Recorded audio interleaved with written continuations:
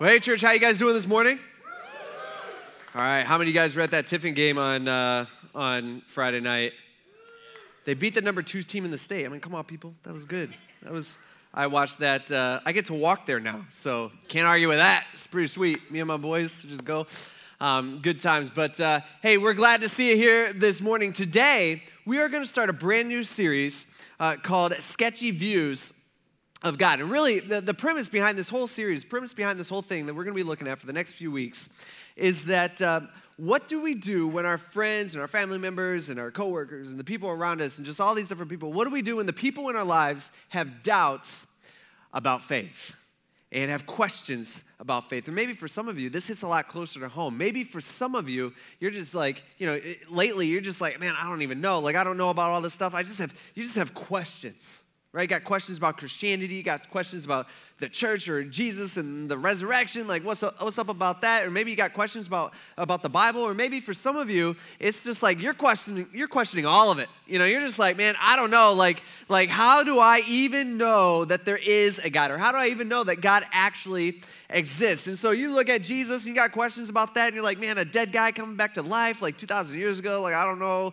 how do I know that's true? Or maybe you got questions about evolution, or maybe it's just the problem of evil, and you're like, I just don't understand how this all fits together. And you're looking at it all, and you're just like, man, this just doesn't sit well, this whole Jesus, faith, God area of your life. But then you look at the exact opposite, right? You go to the other extreme, and there's just something about, a godless universe that reduces life to just chemistry and biology and where we have no purpose and nothing's good or evil. There's nothing that really matters in life that just, I don't know, man, it just doesn't sit well with you either. And so I think there's a lot of people around us, and there's a lot of people in our community that just kind of feel, and maybe there's a lot of people in this room this morning, you just kind of feel stuck in the middle. You don't really know what to do. You don't really know what to make of it. And it's just like when it comes to Jesus and God, you're just like, man, I have all these doubts that come with this. But then atheism or a world without God, it's just like, I don't know, that type of world doesn't excite you either. And I just want to say this right up front. I just want to say that it's completely normal and okay to have doubts and questions about God. It's completely normal to have questions and doubts about your faith. In fact, doubts happen, right, when faith encounters the real world. Right? That's where doubts arise from. I mean, have you ever had it where you think of a question, you're like going through life, and you experience something within your life, and it's just like, it kind of rocks you, where you're just like, oh man, you think of this question that you don't have the answer to, and you're like, okay, how does my belief or how does my faith interact with this problem in the world? And you kind of feel this like wave of horror that's like, oh no, has anybody ever thought about this before? I don't know, now I don't know what to think, like that type of thing. All right, here's the deal. You do not have to check your brain at the door to give your life to Jesus, okay? And I don't want us to think that we do. It's a good thing to have real questions about your faith, because real questions push you to search for real answers.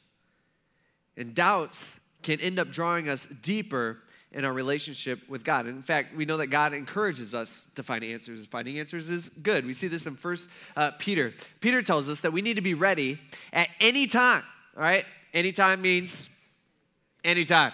Okay, morning, in the middle of the night, during the day, whatever. It doesn't matter. Anytime. All right, we need to be ready at any time to give a defense to anyone who asks you for a reason for the hope that is in you. Meaning, we should have reasons to why we believe what we believe. All right, we just don't have blind faith as Christians. All right, we just don't have blind faith and like, oh yeah, I believe in Jesus and I believe in God, and that's just what I believe. All right, that's not a good enough reason. That's not a good enough answer. All right, to why we have faith. All right, we are to be prepared, Peter's saying, for people to ask you questions about why you believe what you believe. And one of the best ways to prepare is simply by asking questions yourself. All right, that's how we know. All right, we need to know why you believe what you believe, not just because mom and dad believed it, not because that's just how you were raised, not because your grandma took you to church one time and this is what you always believed, not because it brings you back to childhood and makes you feel warm and cozy inside, okay? That's not why we have faith. And I just want to point out, and I want you to listen to me here today, listen, it is dangerous to have unquestioned and untested faith. You get that? It is dangerous to have unquestioned and untested faith. In fact, unquestioned and untested faith far too often eventually leads to people walking away from the faith, but actually shows us that they truly, technically, didn't have real faith at all to begin with. But because that happens, because unquestioned and untested faith is accompanied by our preconceived and self-made expectations of who we think God would be and who we think God should be, okay? Walk with me here. What ends up happening is that many people leave Christianity, or many people leave their faith for reasons that really have nothing to do with real faith. All right? Meaning we create this like God in our minds. We make up this God in our minds that we think, okay, this is how God should be and this is how God would be. But in reality, that God doesn't actually exist. Right? Life happens. Right? God doesn't meet our expectations, and for some reason, God doesn't meet our assumptions. And so a lot of people, what they end up doing, and you've seen this probably within your lives. Some of you guys, you've seen this. This is exactly what's happened in your life, where you have walked away from your faith because God didn't meet your expectations, because he didn't match your assumptions. And I just want to say, I'm glad you did. I'm glad you walked away from your faith. You should walk away from that faith. You should run from that faith, because the God that you lost faith in never existed in the first place. See, you walked away not because you're dumb, all right? Not because you weren't asking the right questions, not because you're a bad person, but because you had the wrong God, and you just didn't realize it. See, just because the God that you believed in, all right, doesn't exist, that doesn't mean that a real God doesn't exist. And so this is what we're going to be talking about for the next 3 weeks. All right, we are going to be looking through some common misconceptions about the real God. And we're going to start with this idea that God somehow or in some way is like our bodyguard type God, okay? So that's what we're going to be looking at today. It seems like whenever I talk to a skeptic, or whenever I talk to maybe even an atheist, or someone who just doesn't buy into the whole, Jesus thing, it seems like usually, almost every time, all right, their main argument against the existence of God, or the main argument against a personal God, is that they look at it and they say something like, hey, if God could prevent terrible tragedies, and if God could prevent evil in this world, then why does he allow evil and terrible tragedies to happen in the first place? All right? That's a pretty good question, right? All right, by the way, let me just say this. All right, some of you guys are like, yeah, am I supposed to say yeah to that? Don't know. Okay, that's a good question. Okay, that's the question that every single one of us, whether we're a Christian or not, okay, because we got both types of people in this room today. All right, that's a good question that every single one of us should be asking. It's really a classic argument. It's the idea that either God is all powerful, okay, on one hand, but he's just not very good. All right, he's not a good guy. Therefore, he just chooses not to stop evil, or God is all good. All right, all good, but he's just not all powerful, meaning he doesn't have the ability to stop evil, so therefore he can't stop evil. All right, see, the general tendency for us is to blame God for everything that's going on in the world. And we think if God is good and loving, then why doesn't he prevent evil? And it messes with us, and we think about it, and we're just like, I don't know. Like, I don't know the answer to that question, so now I don't know about God. Like, is God real? Okay, that's a good, like, how does those things go together? But our issue when we do that, I just want to kind of put this into context here, is that people who say this, or when we say this, what we're saying is that God does not meet our criteria for goodness. Okay, that's what we're saying, because we're saying, how could God be good? And the question to that is, like, who's determining that? Well, we are, actually, right? And what we're ending up doing is, we're saying, I believe, in my opinion, that God should do this. And I believe, like, my opinion is that God should do that. And when we do this, we're actually making ourselves like the moral center of the universe. And as you can imagine, that's a problem, because every single one of us are messed up, right? Like, none of us are perfect. Okay, yeah, all right. Some of you guys are louder than others. Okay? Some of you guys are pointing at, yeah, the person. See, for some reason, we feel like God, all right, should be protecting us from everything that we deem, not God, that we deem bad. We feel like God, for some reason, should be guarding us from all hurt, from all pain, from all suffering that we could possibly encounter. But God never once claims to be our ultimate bodyguard God.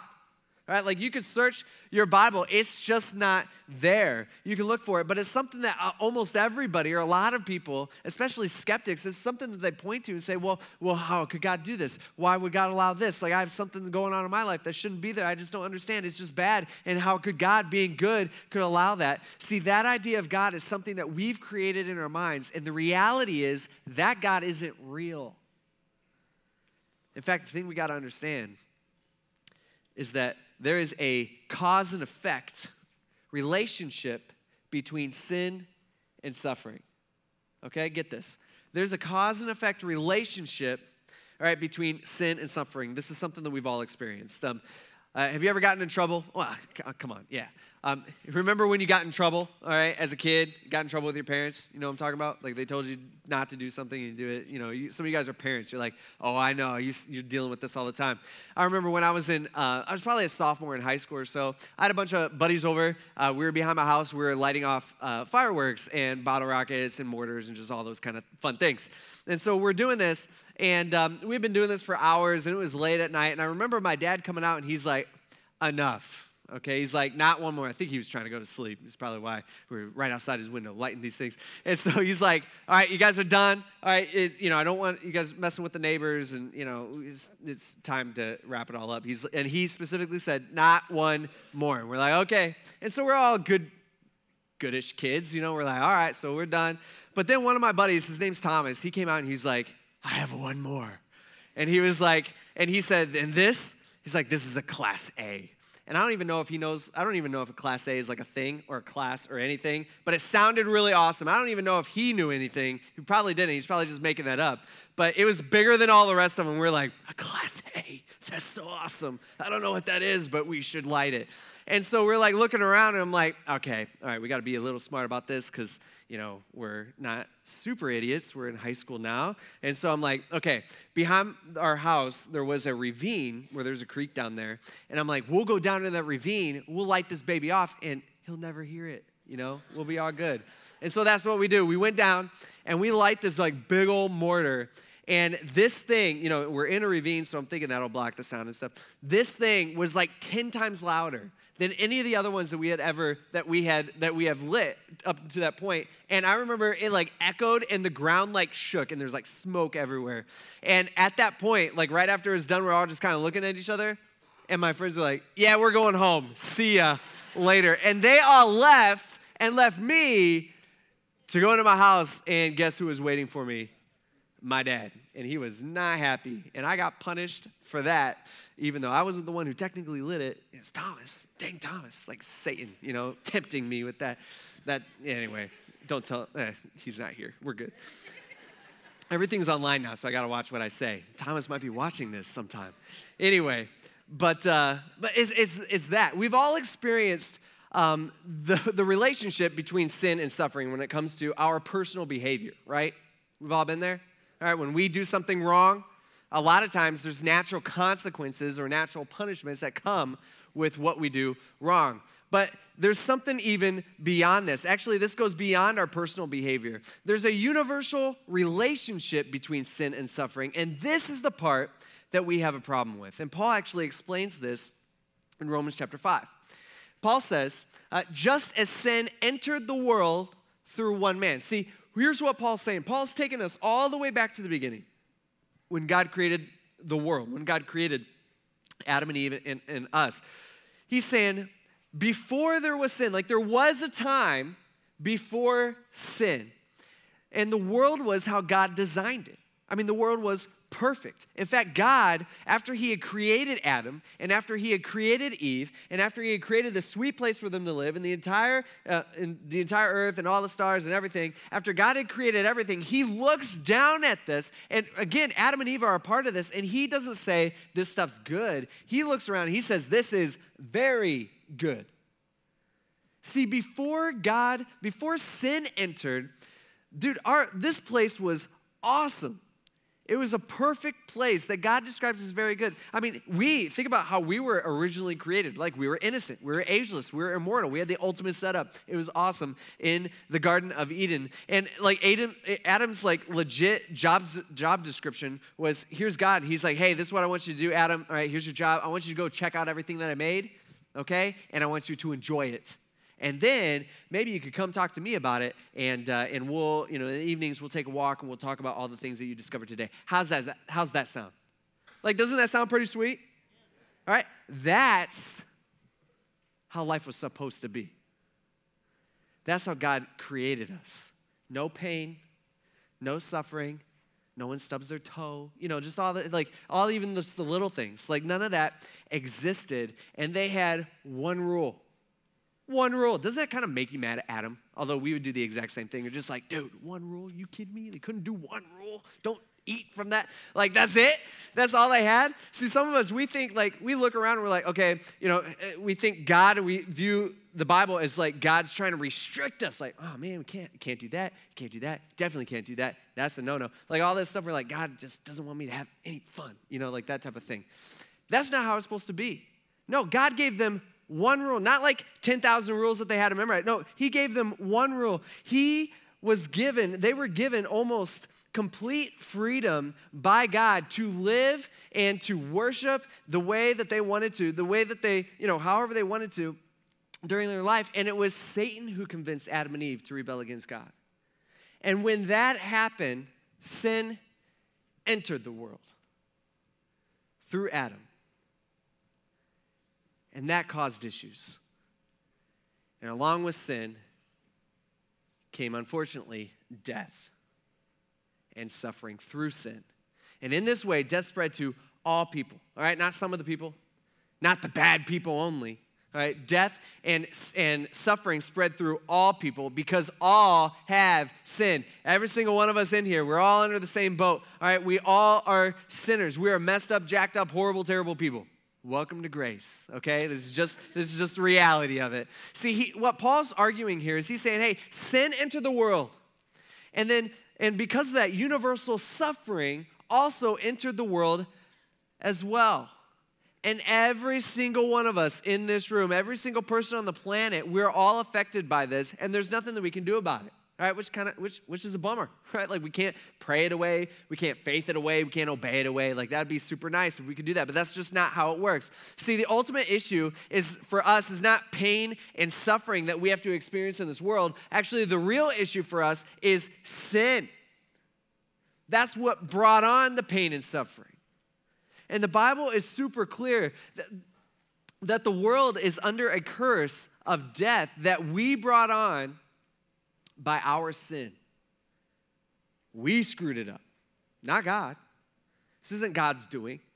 We're the ones. He gave us a choice. He gave us one rule. Right? It's the simplest thing that we could possibly have, and we were the ones that messed it up. And so because of that, we are responsible. And every day when we sin, every single one of us, we just confirm that. Actually, one time, people have been asking about this, the relationship between sin and suffering and how that all, comes together. People have been wondering about this for a long time. In fact, the disciples, one time they asked Jesus, they see a blind guy, they're like, hey, what's his problem? What did he do wrong? Right? And Jesus is just like, that's not how any of this works. Okay? It's not because he did something wrong. Right? There's just universal suffering. Like, we are not perfect. Nobody's body's perfect. Another time in Luke chapter 13, we see that some people come up and they kind of confront Jesus about this idea, this relationship between sin and suffering. And they ask him, they're just like, hey, Jesus, they kind of talk about two different situations. One situation is where the governor, who happened to be Pilate, how he had put to death a bunch of Jewish people. And they're like, what's up with that? Okay, why did they deserve that? Did they do something really wrong? And then the other situation was they were talking about this tower that used to stand in Jerusalem and probably recently had collapsed and it had killed 18 people. And so they're asking Jesus about this, very similar to situations that we see in a sense here today. They're like, okay, so what about them? All right, what about, were those people more sinful than everybody else so the tower collapsed and killed them? Like, is that what's going on? Like, God got them? Because if they were good people, like, why would God not save them? Like, what's going on here? And they're just like, why does this stuff happen? And Jesus' response is, he's just like, man, are you kidding me? Right? You guys don't understand this? He says, you will all die. you all die. That's a bummer, right? We all will experience this unless Jesus comes back, all right, before. He's saying, hey, Jesus is like, you all will die. Everybody's guilty. We all need saved. Every single one of us, we have to deal with the ramifications of universal suffering for all of us. And so this whole idea of like sickness and natural disasters and accidents, it's actually because those things actually happen because of us living in a fallen and sinful, messed up world that we messed up. See, we see pain and suffering. I mean, think about it. It even affected Jesus' life. There's one time Jesus, and this story should be familiar with you since we just studied the book of John for like 8 months. Man, it's less than that, but for a long time, all right, half this year. But one time Jesus, he had this good friend, and he had two sisters. So he had this friend named Lazarus and his sisters, Mary and Martha, and they were super close. And one time Jesus wasn't around, and Lazarus got sick, okay? And so Mary and Martha, Jesus is about a day's walk away, and so they hurry up when they find out that, Lazarus isn't getting any better, this is pretty serious of a deal. They go and they send a messenger to Jesus saying, hey, actually we see this in John chapter 11. They say, the message says, hey, Lord, the one who you love is sick. Now, just let me stop you right there for a second. All right, imagine being so close with Jesus that someone's talking about you to Jesus and they don't even have to mention your name. They just say, hey, Jesus, what's up, Jesus?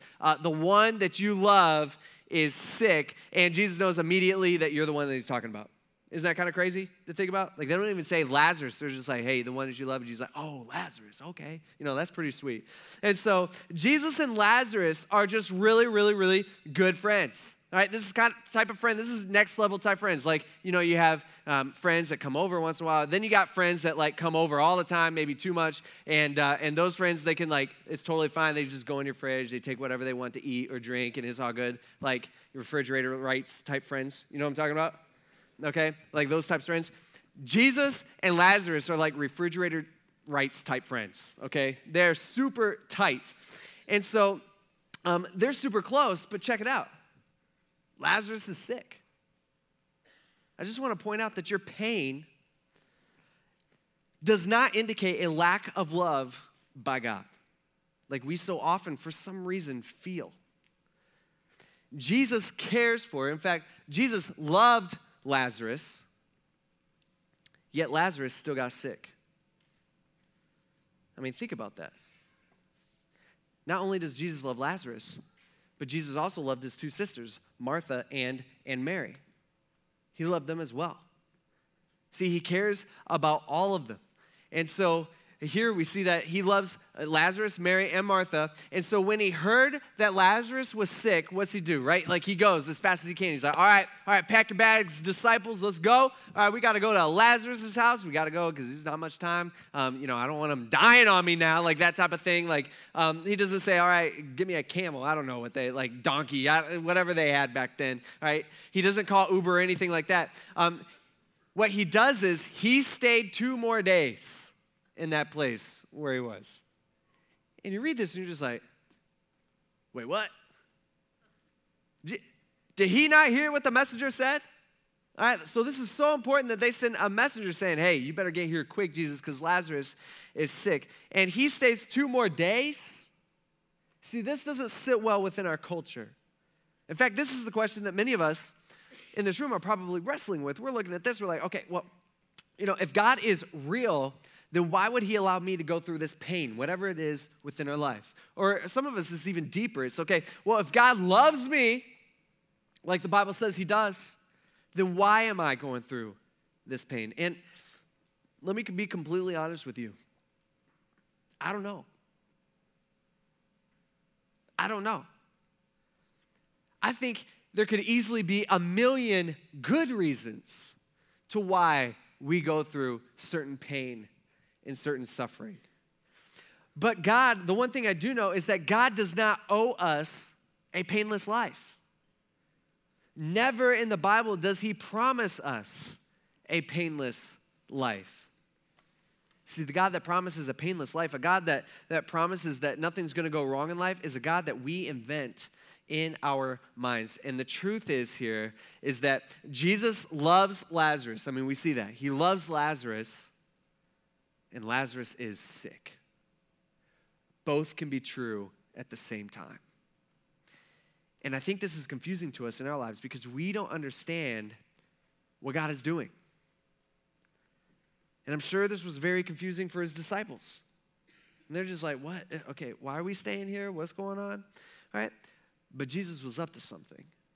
A couple days go by, and so Jesus goes to his disciples, is that's like his crew, all right, because his main guys, there's 12 of them at that point. And so Jesus is like, okay, guys, let's go visit Lazarus now. He says, let's go back to Bethany. Bethany was the town that Lazarus and Mary and Martha lived in. It was actually extremely close to Jerusalem. And his disciples, they're like, I don't know about this, Jesus, all right? Because they're saying, hey, Jesus, if you remember correctly, maybe you forgot, I don't know, but let me refresh your memory. The last time we were near Jerusalem, you remember all those religious leaders in Jerusalem? He says, they're like, remember, they were trying to kill you. I don't know if that's a good idea that we go like right in their backyard. See, they're saying they're coming after you, Jesus. And I've pointed this out before, that Jesus, he was, let's label him maybe as like the ultimate religious leader, okay? But he never gravitated towards religious people, okay? People who are nothing like Jesus actually liked Jesus, and Jesus liked them back. And so Jesus, he says this. He says, okay, here's the deal. Our friend Lazarus, he's fallen asleep, but I'm on my way to wake him up. And his disciples, they hear this. Jesus is like, what are you talking about? All right, what do you mean he's asleep? You know, should we go wake him up? And they're kind of playing the card. They're just like, you know what? Jesus. I know you're from heaven, okay, and I know you're God, but let me just kind of clue you into kind of how things work down here.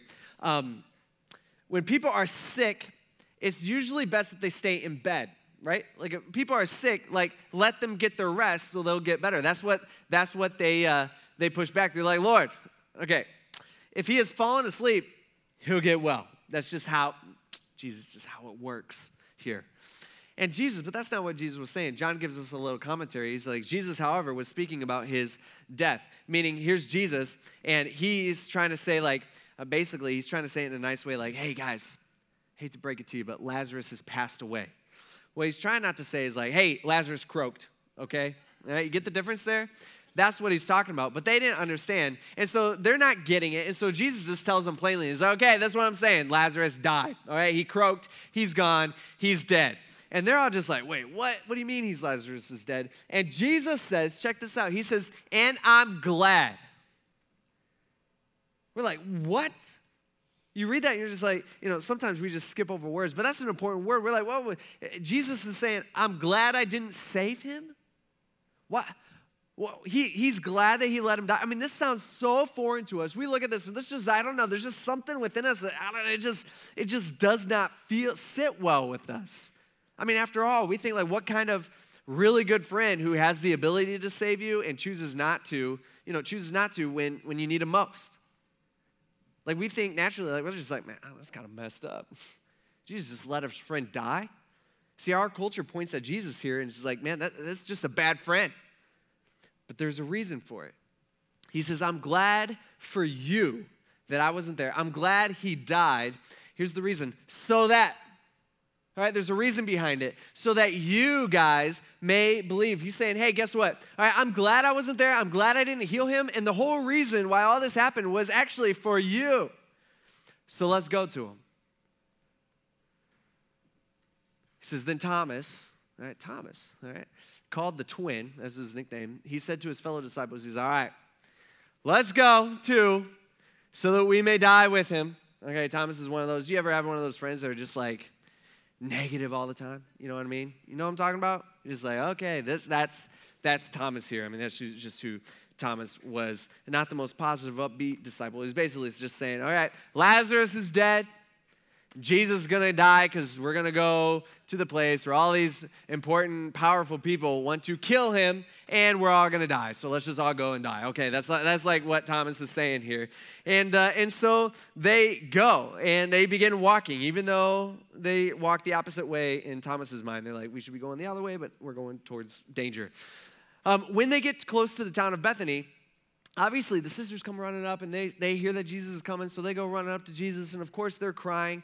And at this point, Lazarus has been dead for 4 days, and they say things that we would say, right? They say things like, hey, Jesus, if only you had been here, all right? If only you were around, if only you would have come when we told you to come. Like, you could have healed him. You could have fixed all this situation. I mean, think about it. Have you ever prayed something like that before? We're just like, man, okay, I got this thing going on in my life, and I asked you, God, like I told you about this, like if you're there and you listen to what I say, like I told you about this, like God, you could have fixed this. God, you could have stopped this in my life, but you didn't. You're late. And I don't understand why. That's how his sisters feel. And Jesus sees this. When he sees her crying and the Jews who had come up with her crying, he says he was deeply moved in his spirit and troubled. Now, this word for deeply moved in the original Greek, it's kind of a complicated word. It literally means grieved to the point of anger. Okay? Think about this. Here's Jesus. He sees their sadness. Right? He sees everything that's going on within their lives and how it's not even just about Lazarus anymore. It's about Mary. It's about Martha and all these people who are just grieving and they're crying because they're experiencing suffering and they're experiencing pain. And he is moved by grief to the point of anger. It's like this idea that Jesus, he looks around and it bothers him because he's got emotions too. And he's just like, this is not how it's supposed to be. Jesus is just like, this is not how I created it. This is not how it's supposed to be at the beginning. This is all messed up. This is not what I want for my people. And so Jesus cried. So Jesus sees their sadness, and he's flooded with emotion, and he cries. Even though he knew the outcome. Right? And spoiler alert, and you guys should know this because we just studied this, but even though Jesus knew that he was about to bring Lazarus back to life, right? He still cries. And people are kind of, like the crowd that's there, they're kind of torn between this because some people in the crowd, they're just like, okay, well, man, Jesus, look at him crying. Like, he really loved Lazarus. I knew it. And then others in the crowd are asking the question that we all would have been sitting there asking, like, okay, well, why didn't he fix it? All right, why didn't he heal Lazarus? Why didn't he come? Why did he stay in the place, where he was? Why didn't he come sooner? And so in verse 38 it says, then Jesus, deeply moved again, okay, it's that same word. Here he is, he's grieving to the point of anger. This is not how he created creation. This was not how it was supposed to be. He says he came to the tomb, and it was a cave, which was common back then. That's what they would bury people in. And a stone was lying against it. Again, normal. It says, he calls out, he just says, remove the stone. And then Martha, who's like one of those like rule follower people, okay, everything has to be by the book, people like that, like type A type person. All right, she comes, she's like, whoa, Jesus, you can't be doing that, okay? Lazarus, and she's grieving, of course. She's like, there's already going to be a smell, a stench, because he has been in there, he's been dead for 4 days. She's like, he's been dead for 4 days, this is not good. All right, this isn't honoring to Lazarus. All right, this is not what we should be doing. But Jesus, and he talks to her a little bit, but he kind of ignores her request, and he just shouts with a loud voice. He just says, all right, whatever, Martha. Hey, Lazarus, come on out. And the dead man, and John, by the way, who's writing this, was there. He's like, I saw this with my own eyes. It was crazy. He says, the dead man came out bound hand and foot with linen strips and with his face wrapped in a cloth. He's still all wrapped up. He says, and Jesus said to them, well, unwrap him. Let him go. I picture everybody in the crowd at that moment. They just see like Lazarus come out and, they're just like, probably covering their noses or getting ready. They move the stone and he says, come on out. And they're probably like, this is so awkward. Like this is the most awkward funeral they've ever been to. They're just like, Jesus, shh, he's not going to come out. And then Lazarus comes out and they're like, what the heck is going on here? Like that type of thing. And here comes Lazarus, and he's just like all wrapped up. He's like, okay, what is that? Where am I? I'm in a cave. He just walks out, and Jesus, it's hard for him to walk. And Jesus like, unwrap the guy. Okay, go help the guy out. He's like struggling here. And many of the Jews who came to Mary and who were there mourning Lazarus at his funeral saw what he did, and they believed in Jesus. I bet they did. Undeniable, right? And these are people who were at Lazarus' funeral just a few days before. Now they're watching him walk out of his grave. They're just like, what is going on here? And they're probably questioning, but they're just, by my eyes, they're questioning what they see. See, the things that we got to understand is that our suffering is a part of a bigger story, okay? Our suffering is ultimately a part of his story. And sometimes I totally get it. Like we can't see it, all right? We don't know, where that story is going. We don't know how our pain fits into it, but God is bigger than us. Thank goodness. Notice, because Jesus allowed Lazarus to die, which, can I just say this? I'm assuming that wasn't Lazarus' first choice, right? Like, I'm assuming dying for Lazarus, he was sick. I don't think that was pleasant. I don't think that was fun, unless he died in his sleep. Maybe that was like totally painless. I don't know. I don't know how that all works. None of us do because none of us have died yet, but we will. But here he is. I don't think that was like fun for him. Like if God gave me the choice and said, okay, Zach, this is what I'm going to do. I'm going to give you the experience of dying. He says, I'm going to let you die this afternoon and I'm going to bring you back on Monday morning. All right? Can you do that? And I'll be like, can we not? Is there an option B here? Like I would rather not, like how about I just live through it all? You know what I mean? Like if I had that choice, like I wouldn't want to die, even though if I knew I was going to get raised back to life. But because Jesus allowed Lazarus to experience this pain and suffering, because Jesus allowed Martha and Mary to experience loss and to experience pain and suffering themselves, you know what happens? Many believed. A whole bunch of people give their lives to Jesus. And in fact, it really got me thinking this week. As I was thinking, I was just like, if I knew this was happening because of pain and suffering in my life, would I be willing to experience hurt, pain, and loss if it means that someone finds Jesus? Does it make you think about that? I was just thinking, I'm like, would I be willing to experience hurt, pain, and loss if God could take it and use it for good in someone else's story? We're ultimately in his story. See, that's what God promises. This is actually a promise that I lean on so often in my life.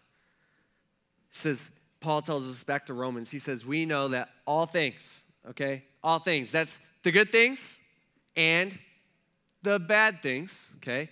He says, we know that all things work together for the good of those who love God and who are called according to his purpose. Now, can I just point out one thing? This does not say that we know that all things work together for the good for everybody. Did you notice that? Notice he qualifies this. He narrows this down.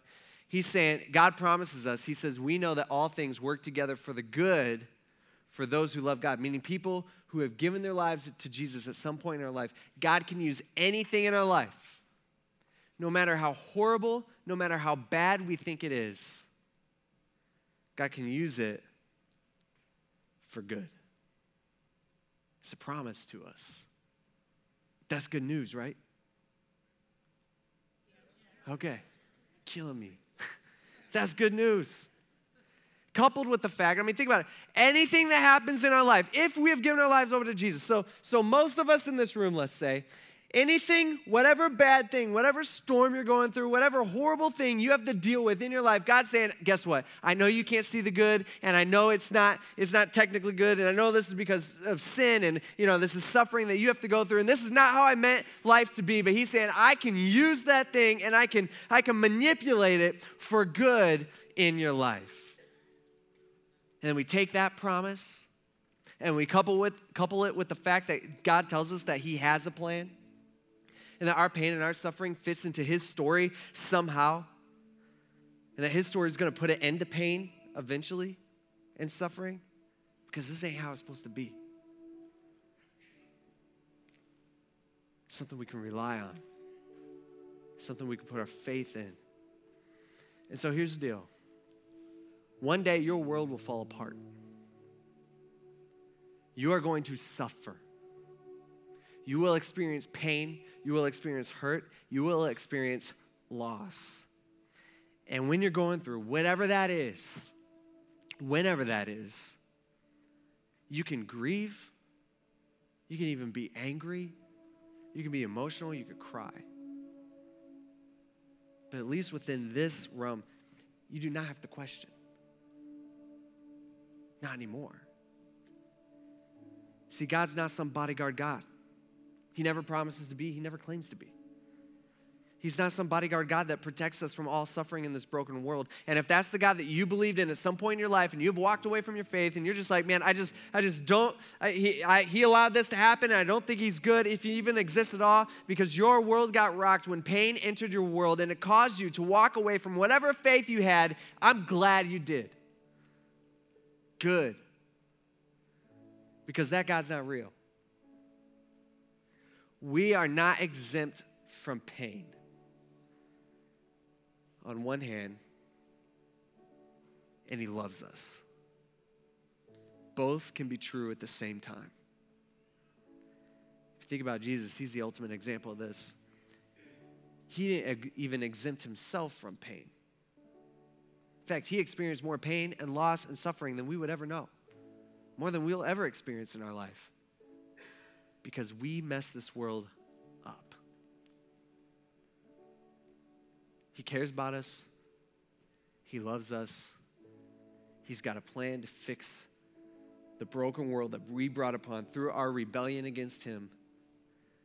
And he promises for those of us who have given our lives to him that he can use anything in our life for good. He's not going to shield us from it, but he will use it. Let's pray. God, we thank you for these promises that you've given us today. And Lord, we ask that you would help us.